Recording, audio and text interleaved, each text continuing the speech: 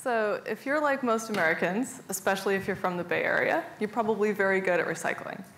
Each year, Americans make around 250 million tons of trash, but we're able to recycle about 25% of that.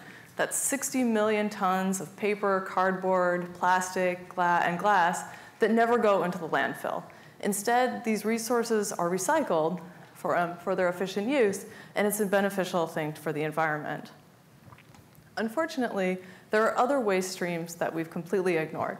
We produce about 20 times more carbon dioxide each year than we do trash. And we currently are just throwing that away into the atmosphere. So we just heard about how we can start to capture that carbon dioxide. What my colleagues and I are working on is a way to recycle it back into chemicals and fuels. So there's a reason that many people feel that fossil fuels rock. They're very abundant, they're energy dense, and they're very stable. And we've used fossil fuels over the last 150 years. We've developed many processes to turn these materials into the chemicals and more refined fuels that we currently rely on.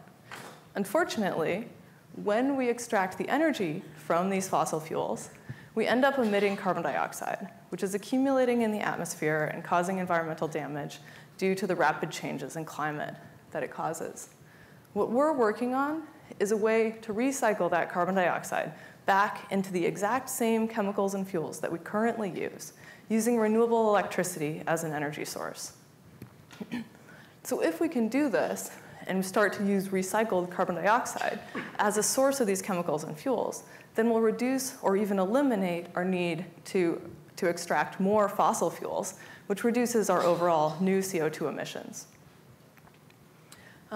One of the things that we as a group would like to do is start to challenge the way that we think of carbon dioxide as an unwanted waste product, and instead start to think of it as the most basic building block that we can use to make the compounds that we rely on every day.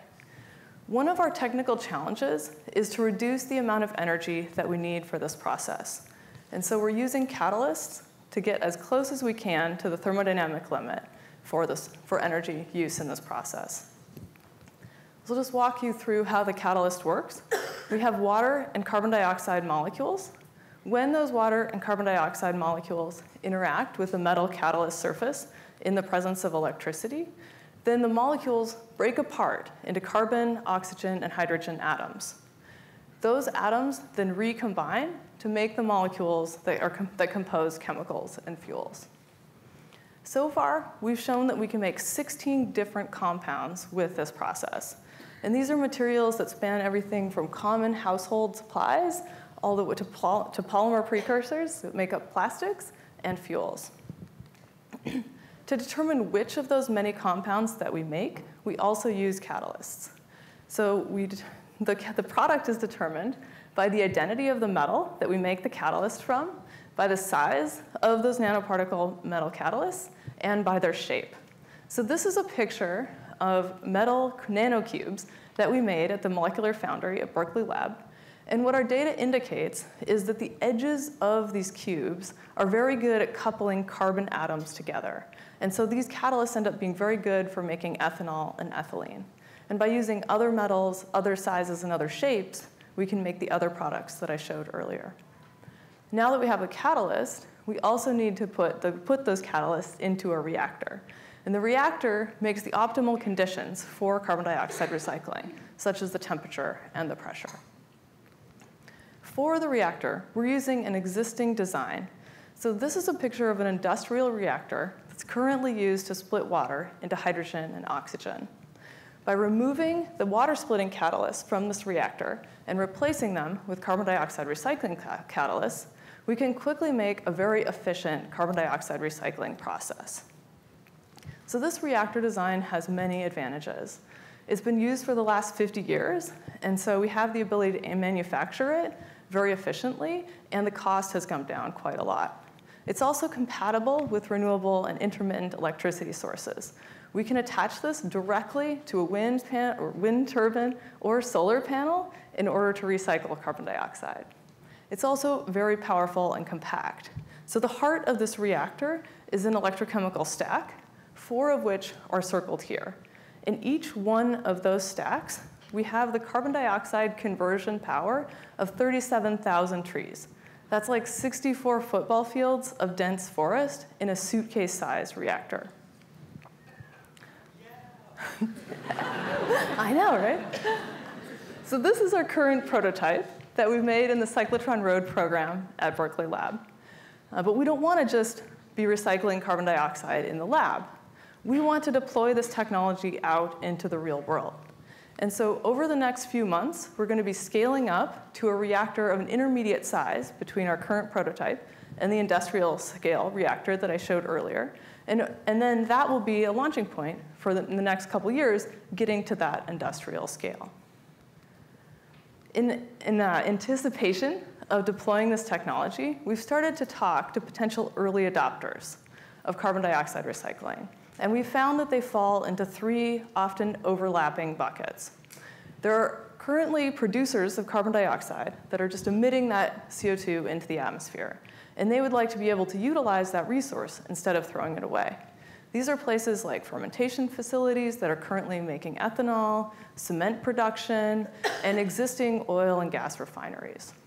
We've also talked to potential users who have excess renewable electricity. There are times when the sun is shining and the wind is blowing, but electricity demand is not that high.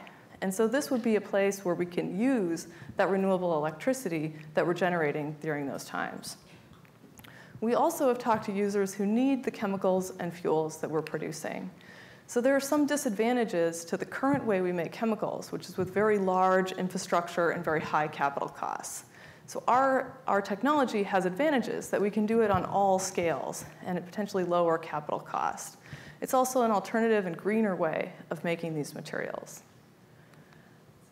So essentially, we can recycle carbon dioxide back into the same chemicals and fuels that we're currently using with just the most simple inputs: carbon dioxide, water, and electricity.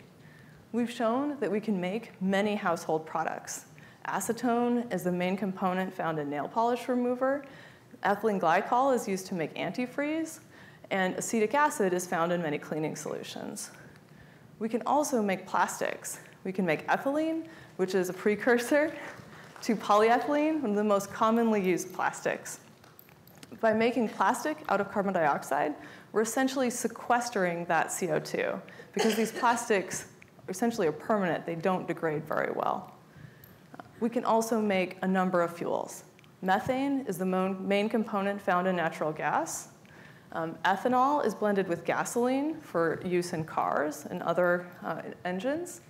And we can make diesel fuel and methanol from syngas. So I'll just leave you finally with this quote from Buckminster Fuller. "Pollution is nothing but the resources we're not harvesting. We allow them to disperse because we've been ignorant of their value." Thank you. Wait. So did you forget something? I found this backstage. So this is our current reactor prototype that we'll be scaling up over the next couple months.